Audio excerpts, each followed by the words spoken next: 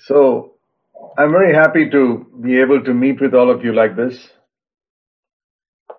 Praise the Lord for technology that does not hinder us from meeting. It must have been so difficult in the early days of Christianity where it was so far away, there was not even any means of communication. One of the things that we need to develop in our life is the spirit of gratitude, an attitude of gratitude. Very, very important, because it's so easy for some small thing to be missing in our life, or some small thing to go wrong, and I can have murmur or complain, and gradually our children pick it up, that habit, and that begins to ruin their life as well.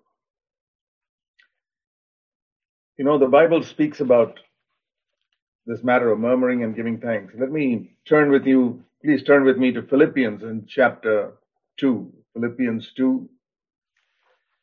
And we read here in beginning at verse 12. The last part of verse 12, Philippians 2, verse 12. Work out your salvation with fear and trembling. Now, the Bible does not add unnecessary words. You could have just said, work out your salvation. But it says, work out your salvation with fear and trembling. And we need to think what that means. With the fear is, a reverence for God. Like I often say, there are two types of fear of God. One is the fear that God may hurt me. That's what a lot of people have. And the other is the fear that I may hurt God.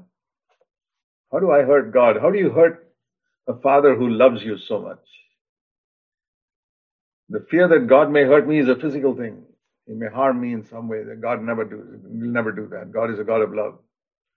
But do you have a fear, my dear brothers and sisters, that your way of life or the way you speak to each other at home, husband and wife, it's probably hurting God? That is the reverential fear of God. If we don't have it, we need to develop it. Proverbs 9:10 says, the fear of the Lord, this type of fear of God, is the beginning of wisdom. In the Old Testament, the fear of the Lord was the fear that God will hurt me. But in the New Covenant, we are children. We are not office workers under a master called God. No, we are children under a Father. And our fear is that we may hurt our Heavenly Father. And that is the ABC of wisdom. I never get tired of saying these things. There was a great evangelist in America called Charles Finney, mighty preacher, one of the world's greatest revivalists in 1850 or so. After many years of experience, he said that I've discovered that you have to preach a truth 10 times before the average believer really has got it. Till then, he hasn't got it. He just hears it and it slips out of his mind. And think of many truths that you have heard in CFC through the years. It's probably slipped out of our mind because we haven't heard it enough. That's why I never get tired of repeating what I have said. If you read in the Old Testament prophets, they repeated. People like Jeremiah, he had only one message for 40 years. He never changed it. These Old Testament prophets were not trying to get a reputation to preach a new message every time. They were preaching what God told them. And if God told them this is the need among the people and that's still not right, they'd keep preaching it for 40 years. So it's like that. I find that there's such a great need here to learn the ABC of wisdom. I mean, our children, when they go to school, they can't study geography and physics and history before they learn ABC. And don't attempt to understand the great truths of the Bible before we learn the reverential fear of God, a respect for God that recognizes that I'm always in His presence. Newly married couples and even older married couples, I say, speak to each other in such a way that you recognize that Jesus is in your midst. Not imagine Jesus is there. Imagine Jesus is there means He's not really there. Then you're an unconverted person. Okay, if you're an unconverted person, then you've got to imagine that Jesus is listening. But if you're born again, and you and your wife are born again, you don't have to imagine that Jesus is in your home. He's there. And it's recognizing that He's there, not imagining. He is there, but we don't recognize Him.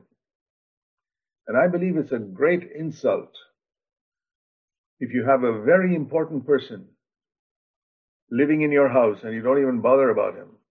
He's at the table, you don't talk to him. He's in the house moving around and you ignore him. I mean, you can do that for maid servants or people whom you feel are beneath your level. But Jesus Christ in your home, I want to encourage you to recognize His presence. Then we will be able to have a reverential fear for Him, which is the ABC of wisdom. I was born again 61 years ago. I'm 81 years old now. And God's been very good to me, that I have to say that, in every way, spiritually, physically, and family-wise, everything. But one of the first things God began to teach me when I was a young Christian, I was converted when I was 19 and a half, was to fear Him, to recognize that He is God. I'm a small, teeny-weeny speck of dust on the earth, but He has loved me and desires to have fellowship with me. That makes me feel so small. It's like if the ruler of your country once comes to you and says, I want to have some fellowship with you, you feel so small. I mean, you would long to even meet him. I wonder if many Christians have that type of reverence for God, Almighty God, the ruler of this universe, comes to me, a small little person, and wants to have fellowship with me. See, one requirement for that is I must recognize how small I am. What happens to many believers is after a few years of being born again, they begin to think they are very important people. And then they lose grace. I'll tell you, the one thing I have feared in my life is losing grace. Grace and the anointing of the Holy Spirit. Many times I have wept and prayed, Lord, I don't care what you take away from me, my health, my money, my whatever. I don't want to lose your grace and I don't want to lose the anointing of the Holy Spirit. And I mean it, Lord, and you can test me on that. Take away anything, but don't take away grace from my life. And don't take away the anointing of the Holy Spirit. That's been my constant prayer. And that's why God has given me that grace through the years I've experienced in different situations. And you experience it mainly when a storm comes. When there's no storm and everything is calm, you can imagine that you have a lot of grace. I'll tell you when you discover whether you have grace or not.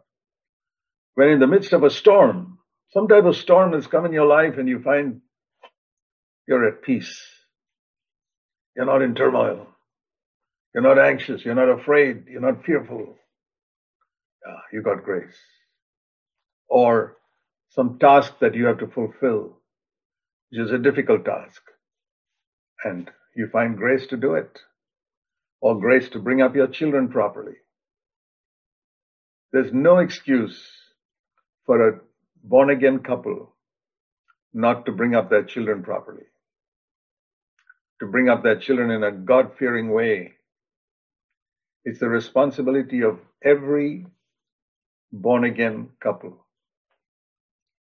And if you came to Christ later in life, and your children are already grown up and you wasted the early years and they've sort of drifted away, I want to tell you in Jesus' name that you can still draw them to the Lord. I've sometimes told, married couples whose children are grown up and left home, they're wayward. I said, I can tell you that you can bring your children to the Lord if you do one thing. Promise me to do one thing every day. Husband and wife, father and mother, kneel down before God and spend 5 minutes. That's not a long time. 5 minutes praying for those wayward children of yours. Every day. Keep your conscience clear. Make sure you're in a good relationship with each other as husband and wife. Otherwise, God's not going to listen to your prayer. And pray together that your children will follow Jesus. My wife and I used to pray regularly for our children. Today we have 17 grandchildren, and believe me, my wife and I pray for them. Just like my children are serving the Lord, I want my 17 grandchildren in their generation to serve the Lord. And that will not come by any human cleverness. No. When we pray, we are saying, Lord, I'm helpless. I can't do this. You have to do it. And I'm dependent on you. If you think you can do it, then you don't pray. We pray when we feel helpless. And helplessness is one of the important requirements for faith, for prayer. So the fear of the Lord is the beginning of wisdom. And here it says, we were at Philippians chapter 2, verse 12, if you remember. Work out your salvation with fear and trembling because, read it together with verse 13, because God is at work inside you to make you desire His will and to enable you to do His will. See, this is wonderful. This is the difference between Old Covenant and the New Covenant that you can see clearly here in verse 13. Verse 13 could never be found in the Old Testament. No, Moses could not teach this, that God is at work inside you. God was not at work inside anybody in the Old Testament. He was at work outside. It was all outside miracles, the manna from heaven, the Red Seas being split, and so many external miracles. Even when Jesus was on earth, the only person on earth inside whom God was working was Jesus Christ. All the others, it was outside. That's why even on the last day, they denied Jesus and left him. Peter denied him because God was not inside him. But what a change happened 40 days later on the day of Pentecost, or 50 days later. All of a sudden, they became different because God, who was outside, came inside. That is the meaning of the coming of the Holy Spirit. When it says filled with the Holy Spirit in the Old Testament, like John the Baptist and Gideon was filled with the Holy Spirit, it was the Holy Spirit upon them.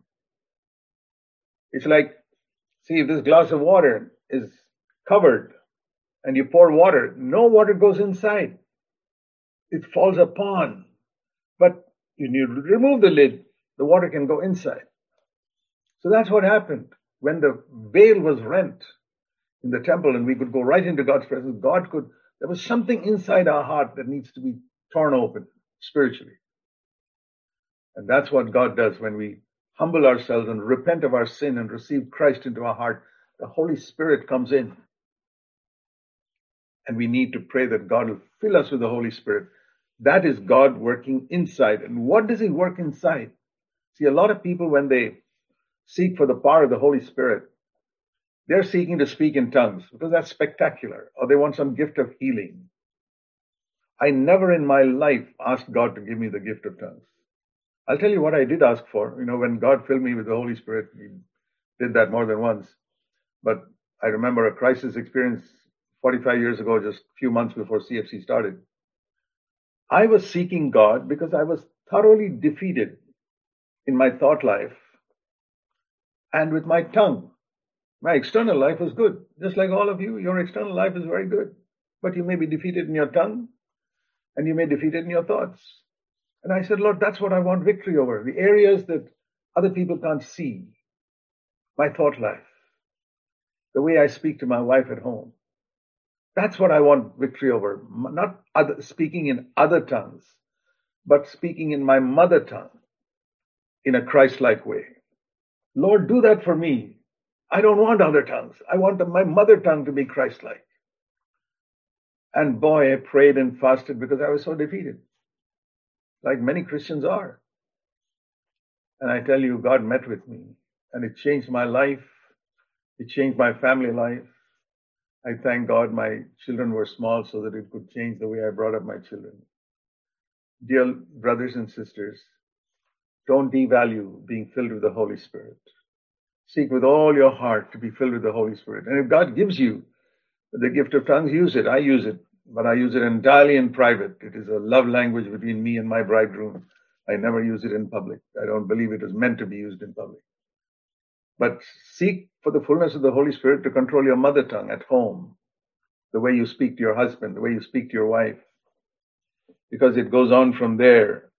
God is at work inside you, and if He doesn't work inside you, you will not be able to control your tongue. Jesus said, out of the abundance of the heart, the mouth speaks.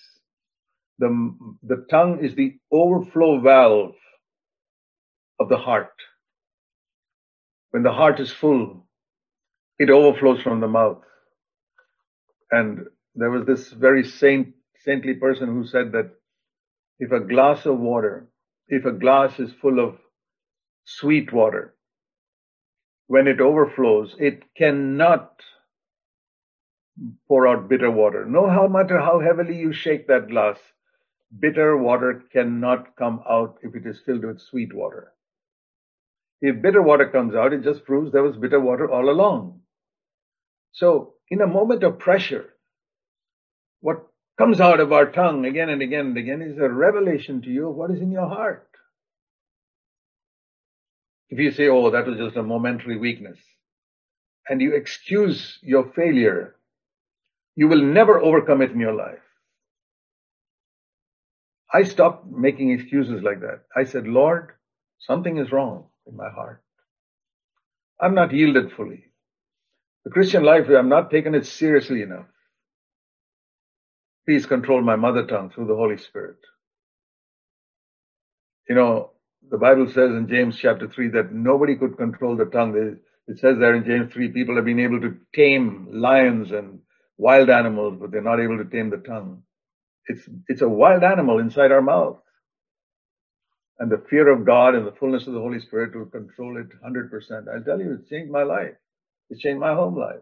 Imagine living 365 days a year in your home without ever raising your voice. That was my longing. Lord, to be always at rest, never in a panic, not even accidentally yelling out in anger. No. Only the Holy Spirit can do it.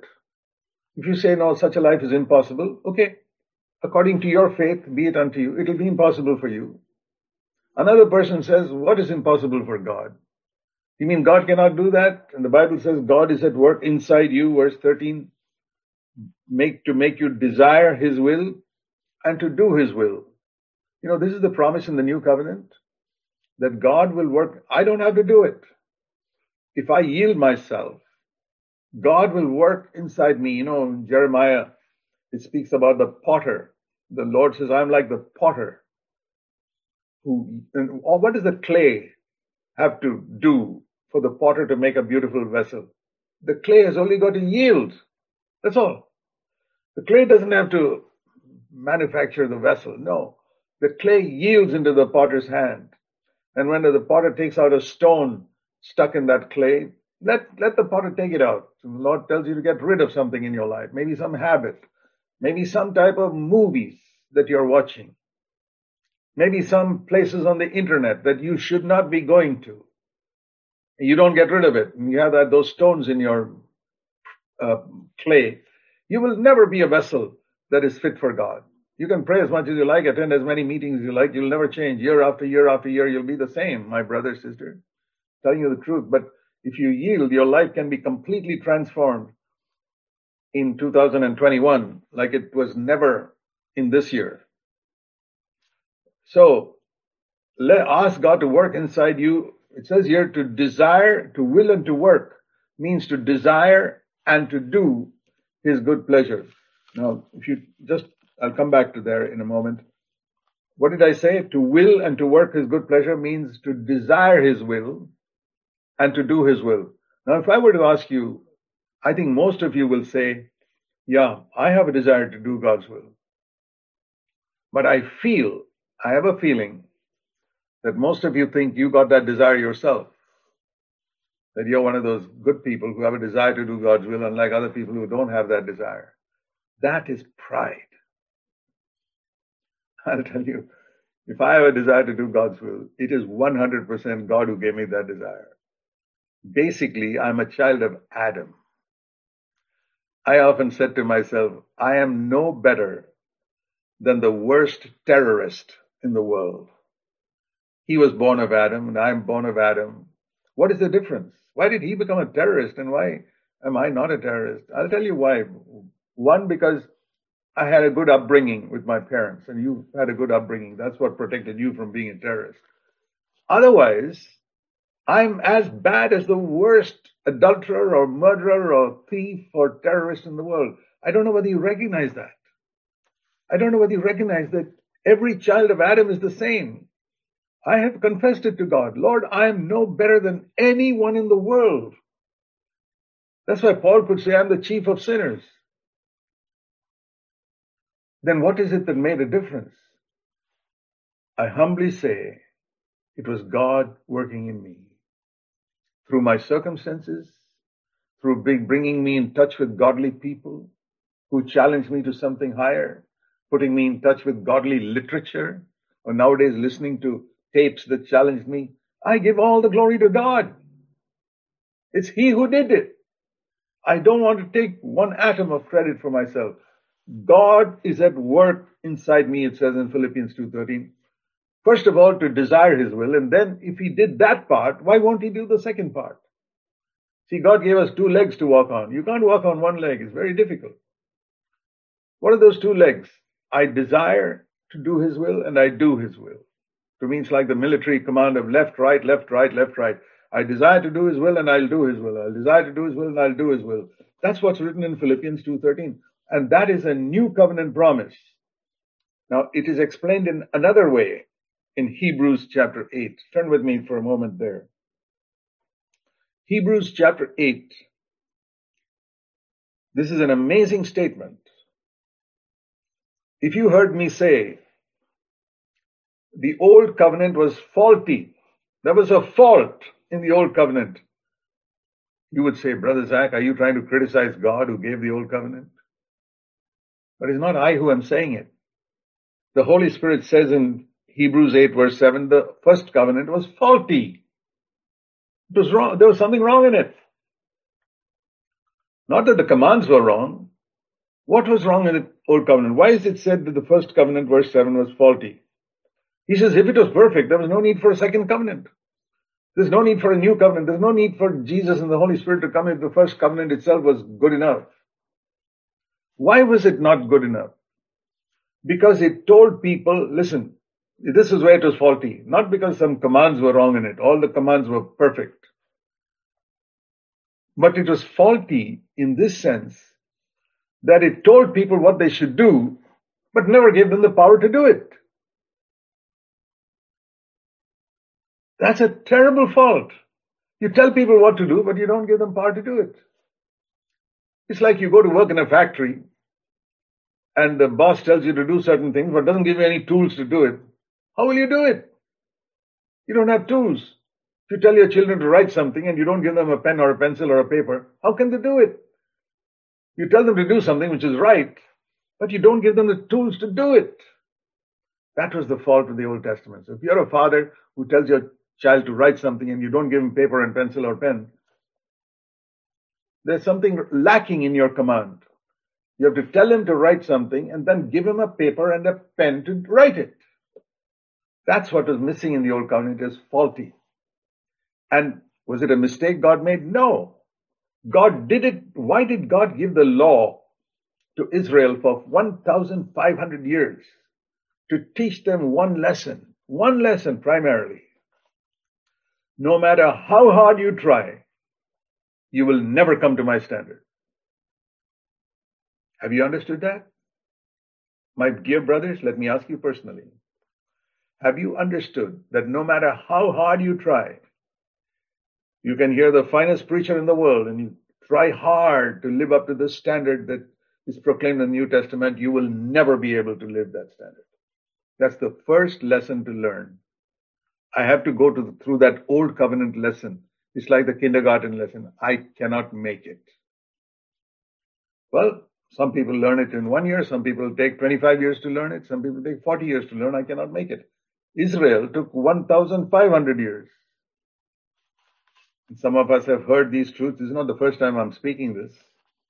Some of us have heard these for many years, and I don't know whether you still understand it, my dear brother. I'm saying it lovingly. I'm not criticizing you. No. God forbid that I should criticize anyone. I'm a sinner saved by grace. How can I look at anyone else in any other way? But I want to say to you what's good for you. Recognize that you cannot make it. And then, because there was a fault with the old covenant, God says in Hebrews 8 verse 8, I'll make a new covenant.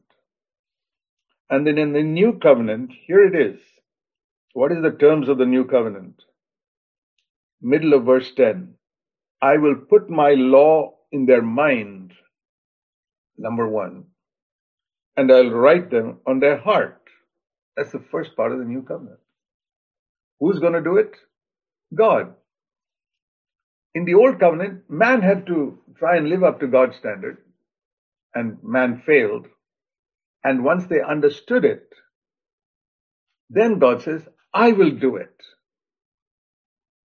And I will put my law in your mind, and I will write it in your heart. These elementary lessons. I've preached it for 45 years, but I find I need to preach it again and again because people forget or people don't understand it.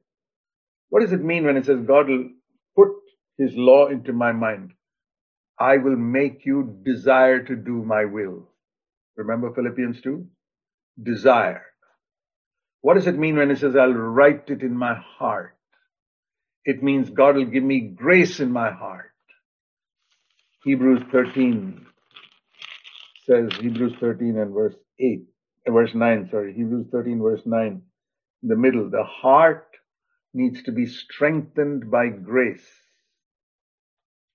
See, my heart is like a weak hand, can't even hold a pencil. But that hand, when it's strengthened, it can hold a rod of iron and not lose its grip. When the heart is strengthened by grace, I can hold on to God's laws and obey them. The heart can be strengthened only by grace. And God's promise is, He'll first of all put a desire in my mind to do His will. That is why I say, first of all, be humble. And if you have a desire to do the will of God, remember that it is God who put it. Don't ever take the credit to yourself. If I have understood anything in the Bible, it is 100% God who made me understand it. It's not that I'm cleverer than others or more spiritual than others. No. I came to God as a sinner. Lord, I'm no better than any other child of Adam. Work in me to desire to do every area of your will, just like Jesus did it. And then give me the strength to do it. My life is yours, my body is yours. You can take it all. So that is the new covenant. And turn back now to Philippians chapter 2, and you see there the connection between what we just saw and Philippians 2:13. God is at work in you to write his will in your mind, that is to will his good pleasure, to want his good pleasure, and then to write it in your heart, that is to do his good pleasure. His good pleasure means his perfect will. So it's God. It's God who's going to do it. And the Lord Jesus tried to teach that to his disciples in so many ways. Many of the miracles were, let's take the first and the last miracle in John's Gospel. First miracle, last miracle. What's the essential lesson in that? The first miracle was at a wedding, and there was no wine. What do we learn from that? You know, anyone who's arranging a marriage for his son or daughter, one thing they'll be very careful about, even if the flower arrangement and the curtain arrangement is not great, they say the food arrangement must be perfect. It doesn't matter if the flowers are not perfect or the curtain is a little crooked. What if food runs short? Anyone who arranges a marriage is most careful. There must be enough food. Supposing 25 extra people come, they shouldn't run short. Let's make some extra food. We'll pay for it. I'm sure in that marriage they took care of, there must be enough wine. I believe it was grape juice, not alcoholic wine. I'll tell you why, because There's a verse in Proverbs that says, don't look at the wine when it stirs itself in the cup, when it is fermenting. And I believe Jesus obeyed that law. So he wouldn't drink alcoholic wine, and he never made alcoholic wine for anyone. Those who, well, it says, why does it say in the Bible, take only a little wine, don't get drunk with wine? I believe it's referring to anything that will make you lose control of yourself. Anyway, that's besides the point. The point is, there was a shortage there, and it's teaching us one lesson. No matter how carefully you plan the wedding, something will go wrong. But thank God Jesus was there. And when they came to zero, first of all, Mary came to Jesus. You know that story in John chapter 2, and said, they have no wine. Well, I don't think it was zero at that point. It was becoming less and less and less and less, and Mary thought, I better warn Jesus before it finishes completely. They have no wine here. And Jesus said, my time has not yet come. Do you know what that means? It means it has not yet become zero. There's a little bit there. There are 4 or 5 glasses left. Yeah, I know there are 50 people at the wedding, but there's still 4 or 5 glasses left. Yeah, Lord, that's not enough. Never mind if it's not enough. When it comes to zero, I'll work. So my time has not yet come. That's what he told his mother. And then a little later, when the last glass was empty, then the Lord told the servants, now pour the water into the water pots. And you know how much he gave them? Each water pot contained about 30 gallons, 180 gallons is about more than 700 liters of wine. Whenever God gives us an answer to prayer, it's in abundance. They had enough grape juice to last for many, many months in that home. But the first lesson is it had to come to zero first. You've often heard me say that God wants to bring us to a 0 point before he can do something in us. And if God works mightily in anybody, it's because he has come to a 0 point in his life. And it's very important that we come there. That's the first miracle. When you come to a 0 point, God will give you such an abundance, far more than you can ask or think, like it says in Ephesians. What's the last miracle? The last miracle that Jesus did was after his resurrection, in the multiplying of the fish. He did that multiplying of the fish once in Luke chapter 5, but in John chapter 21, you know how Peter got fed up of being an apostle. He says, I'm a failure, let me go fishing. Because at least there's one thing I can do properly. I'm a failure as an apostle, I denied the Lord. I can do fishing. And it is as if the Lord said to him, oh, you think you can do fishing? Okay, go and try. And he never in his life had he experienced such failure as he went that night. I don't know what time they went fishing, maybe 7 o'clock in the evening or something, 8 o'clock, no fish, midnight, no fish, 2 o'clock in the morning, no fish. And they're wondering, what is happening? There are plenty of fish in the Sea of Galilee. And we have never had such a failure ever in our life. And all those expert fishermen in the boat, everywhere they go, no fish, no fish, no fish. Finally, it comes to about 4:30 or 5 in the morning, and Jesus is on the shore. Do you see a sense of humor there? Some people think Jesus had no sense of humor. It was with a sense of humor that he asked, so boys, did you get any fish last night, by the way? He knew they didn't get it. I like that. There's humor in Jesus. I find in my relationship with the Lord, when he talks to me, there's humor there. You find that? You know, when a person is humorous with you, it's very easy to have a relationship with him. Many people have a strained, strict relationship with Jesus because they think he's a humorless person. He's not. I found him to be the most enjoyable person in the world. I'd rather fellowship with Jesus than with anyone else in the world. He says, hey boys, do you get any fish? And they know the answer is no. Okay. Cast your net on the other side. And there was so many fish, they couldn't even pull it up. Such large fish, it says in John 21, that would get them many dirhams worth of money. And that's when Jesus said, Peter, You're calculating how much money you get from these 153 fish? Do you love me more than these?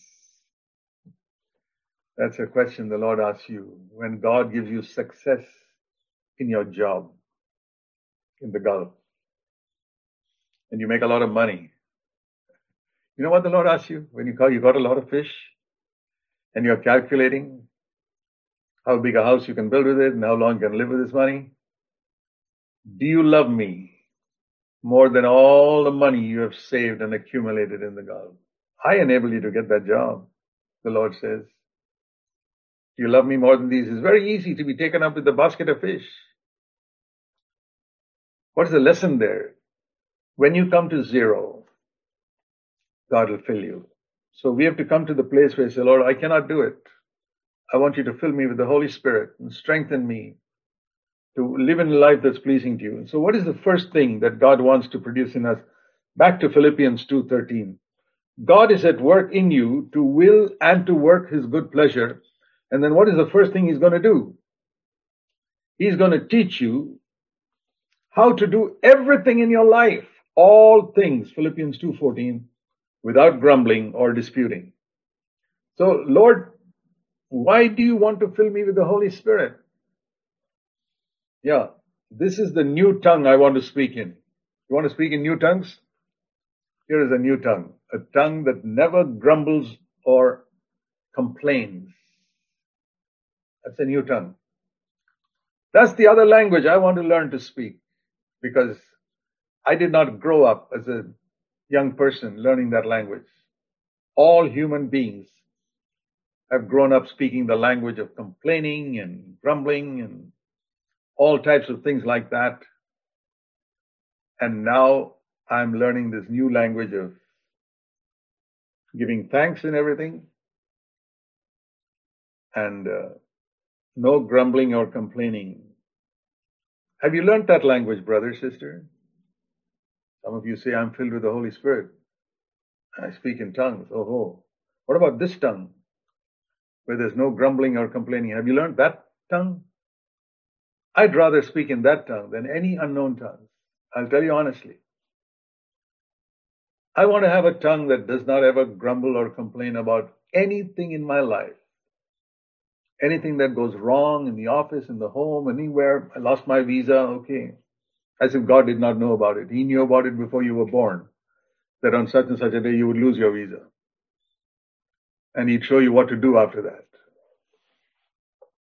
But we have a Father in heaven who runs this universe, who's more powerful than all the sheikhs and kings and presidents and prime ministers in the world. That's our Father. That's why Jesus said, whenever you pray, begin with our Father who art in heaven. Two things. My Father who loves me, and in heaven means he runs this world and he runs everything in the world. If I don't start there, I cannot pray because I don't have faith. Those simple words, our Father who art in heaven, means two things. I'm talking to someone who loves me intensely. I'm talking to one who controls everything in the world and who can do anything. Are some of you facing some problem today? Pray, our Father who art in heaven. And then tell him. Yeah. So then I don't grumble or complain. You know, I often tell parents, when you're dealing with little children, here's a simple rule in bringing up children, even teenage children. When you tell your child to do something, even if it's a small 4-year-old trying to build something with Lego or some toys, and you say, I'll help you, my son. I'll help you, my girl. They say, no, Dad, I want to do it on my own. Okay, good. But that's not the way to do it. No, I know what to do. And they do it and they mess up. They can't do it. And they come to you and say, Dad, sorry, couldn't do it. What are you going to tell him? That shows what type of father you are. What do you tell him? Do you say, I told you in the beginning itself, you're a bad father if you say that. Never speak like that. Or a teenage daughter of yours who you warned her not to do something and she did it and messed up. And you go to her and say, I told you. This I told you is the language of the expert. Don't be an expert. Don't talk to your wife like that. I told you. How many times I've told you? We exaggerate. 1,000 times I told you. Maybe you told 2 or 3 times. But that's how we are. It's the language of the expert. No. You know how you should approach your child? Never mind. Let's fix it. That's the language of encouragement. Never mind. Let's fix it. It can be fixed. Don't worry. Did your teenage daughter mess up something? My girl, let's fix it. Try that method. You'll have much more fellowship with your children. And things will change much quicker in your home that way. I'm not talking as one who never made a mistake. I learned from my mistakes only. But I'm giving you the benefit of what I learned from my mistakes so that you don't make the same mistakes with your children or with your wife or with anybody else. Yeah, I've learned a lot from my mistake. I learned that fire burns not by reading it. By putting my hand in the fire, I learned it burns. But that is a much stronger lesson when you learn that way. And I've learned some strong lessons in my life by my failures. I tried fishing all night and I failed. That's when I came to the Lord and He filled my boat with fish. I didn't do that. I cannot take credit. I've often publicly said, I have never in my life built one church. I've never planted one church anywhere in the world. The Lord planted some churches and told me to go and pour the water on that plant. Okay. I just went and poured water. That's all. The Lord planted every single church. And I praise the Lord. And I can never take credit for any of that. I mean, a gardener doesn't take credit because he poured some water on a plant and some beautiful roses came out of that. It's God who does that. So, learn to give thanks in everything to the Lord. And it says in Philippians 2:15 that if you allow this to happen in your life, that is how you prove, that is how you show to the world that you're a blameless and innocent child of God. How many of you want to be a blameless child of God? I want to. Blameless means 100 out of 100. Every answer correct. No mistakes. 100 out of 100. Child of God in the midst of a crooked and perverse generation. And I'll tell you something, my brothers and sisters, even the so-called Christianity around us in so many churches is a crooked and perverse generation. A lot of preachers don't like to say that because they're always interested in collecting money from people. I'm not interested in collecting money from anybody. So I can tell people the truth. It's a crooked and perverse generation you find in Christendom today. And in the midst of that, we have to shine as a light. It's all darkness there. It's all darkness. But in the midst of that, we have to shine as a light. And that light is, how do I prove in the midst of a crooked, okay, let me go one step at a time. What is it? Why is it this Christendom or this world is called a crooked and perverse generation? I'll tell you, because of verse 14. See the connection. The world is full of people who murmur and grumble and complain. I mean, if you were in God's position and looking down at this sphere called the earth, every corner of the earth, God sees somebody is murmuring, complaining about something or the other. Even when things are good in 90% of the areas, they're still grumbling about the remaining 10%. Have you found that in your life? Grumbling, complaining, murmuring is what God hears from every corner of the world. And in the midst of this is what makes the world dark. And in the midst of this dark world, here and there's some lights. So like sometimes when you travel in a plane at night at a lower level and you see the ground and you see all is dark. And there you see one house with a light, another house with a light. That's a picture I have in my mind. A world full of darkness, grumbling and complaining. And in the midst of it, God sees one family. No grumbling and complaining in that home. They're giving thanks. A light. Seek for that, my brothers and sisters. Value that more than all the money you make in the Gulf. Value a life of being like a light. I'm speaking from my own experience. The most important thing is the life of Jesus. That's the light. And I want that more and more. In conclusion, let me turn you to Romans in chapter 1. Romans chapter 1. We are told here about how the world goes down into sin, deeper and deeper into sin. It starts with Romans 1, after saying in Romans 1:17, the last part, about faith and the righteous man will live by faith, salvation, how it comes. And he's beginning to explain the gospel in Romans all the way for the rest of the gospel, rest of Romans. He's explaining how man is a sinner, religious people are sinners, non-religious people are sinners, how we are justified by faith, how sin need not have dominion over us, chapter 6, and how we can free from the law, verse 7, life in the spirit, verse 8, and God's sovereignty, faithfulness, righteousness in 9, 10, and 11, and yielding our body in chapter 12, and finally, Romans 16:20, the God of peace will crush Satan under your feet. That's the end of the gospel. But here it begins. And in order to begin, he first shows the terrible sin of man against which God is angry. Romans 1:18, the wrath of God is revealed from heaven against all the ungodliness and unrighteousness of men who suppress the truth and unrighteousness. It goes on to describe step by step, going down, till you reach the last 3 verses of Romans 1. Men become, verse 29, full of unrighteousness, wickedness, greed, evil, envy, murder, strife, deceit, gossips, verse 30, slanderers, haters of God, and many, many things. That is the pit, the bottom of the pit. But now I want to show you what is the first step that goes into this bottom pit. Because it says here 3 times that God gave them up, God gave them up, God gave them up. Verse 24, therefore God gave them up. They went one step further down. After some time, verse 26, God gave them up a second time. They went still further down. Verse 28, God gave them up a third time. Then they went to the bottom of the pit. Have you seen this? But what is the first step downward, which finally reached the bottom of the pit? The first step of backsliding. The first step of going into sin. Listen to this.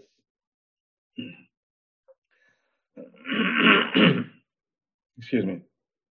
Verse 21. Even though they knew God, they did not honor him and give thanks. What is the first step downward towards backsliding? You don't give thanks to God for what he's given you. You stop this habit of thanking God, and you've already started backsliding. Jesus said that he would give a person a reward even for giving a cup of water to one of his disciples. Imagine a glass of water.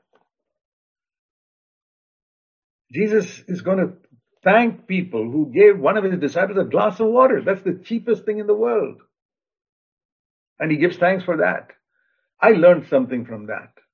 I said, Lord, I must learn to be thankful to people for the smallest little thing they do for me, and never to forget it.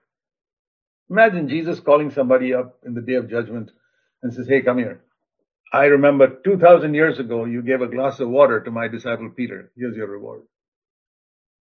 That's the meaning of what he said in the last verses of Matthew 10. Thankfulness. That's one of the characteristics of Christ, and we don't have it. And I find we, in the Indian culture, people seem to be very reluctant to say thank you very much. Of course, in Western culture, it becomes a habit which is meaningless. They say thank you for anything, but we got to mean it. I know sometimes when I've given someone a gift, say an envelope or something, they never say thank you. They say, means thank you. Okay, I've learned that now, that means thank you. Okay. That's their language, speaking in tongues. Have you noticed that? People are reluctant to say, thank you, brother. Very kind of you to do that. It's not in our habit. And it's particularly among, of course, when a lot of Western people say it's just a meaningless repetition, but it's good for us to learn this habit because it's a very good habit because we don't even give thanks to God. How many times can you look back in your life and examine yourself? The number of times you prayed for something and when you got it, did you immediately go to God and give thanks for it? No. We have to be reminded. So it's not a habit that comes automatically. Murmuring and grumbling is automatic. We are born with it. We have to be filled with the Holy Spirit and get rid of that habit. If you want to become Christ-like, dear brother, sister, ask God to fill you with the spirit of thanksgiving. One last verse, Ephesians chapter 5. Ephesians 5, the one verse in the Bible which says, be filled with the Spirit. Do you know there's only one place in the Bible where you have a command to be filled with the Holy Spirit continuously? In the original language in Greek, the meaning in Ephesians 5:18, last part is, be being filled with the Spirit. Be being filled, which means be continuously filled with the Spirit. That's the meaning.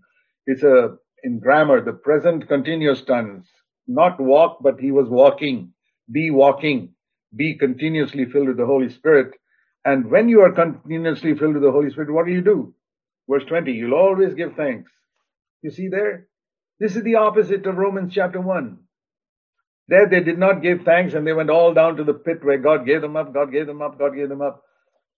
So maybe you can't do miracles, maybe you can't preach a sermon, maybe you can't do the wonderful things that other believers do, but can you do one thing in the morning when you get up?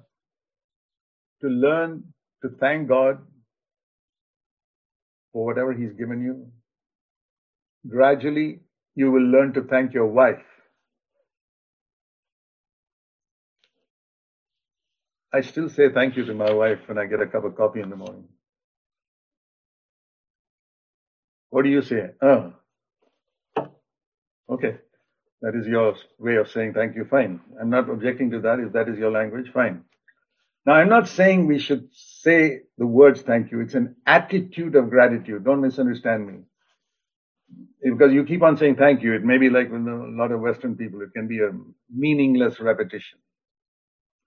So I'm not talking about the words.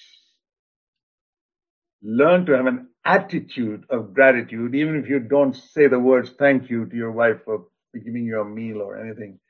An attitude of gratitude is most important. And towards God. Lord, I've learned today the first step towards backsliding. And I want to never have that in my life. The first step toward backsliding is not giving thanks, which will lead to murmuring and grumbling. I want to be thankful to God. I want to be thankful to God for His blessings in my life, for physical health, for leading me to the truth of the new covenant, for wonderful brothers and sisters in my local church. You may think there are a lot of problems with them, but think of other believers in other churches who are much worse than the brothers and sisters in your church. Be thankful. The Bible tells we must be thankful for one another. In Colossians chapter 3, please read Colossians chapter 3. It's around verse 15 or 14 somewhere. It says, you're called in one body, be thankful, it says. Be thankful for one another. Have you learned to be thankful for the brothers and sisters in your body, in your local church? Develop that habit. It's the first step to backsliding when you stop giving thanks. So, I trust that this conference in Sharjah, whatever you're having, Zoom, will not be just one more conference to tick off. But Lord, I learned something today that's going to change the rest of my life. I hope it'll be so. Let's pray. Heavenly Father, we commit ourselves to you. Please help us to honor you by the spirit of gratitude and thankfulness. Bless these dear brothers and sisters in Sharjah and the other places who are listening in the Gulf countries and other places. Help us all, Lord. Help me and help every one of us to live in a spirit of thanksgiving filled with the Holy Spirit. to be a light in the midst of a dark world. We pray in Jesus' name. Amen.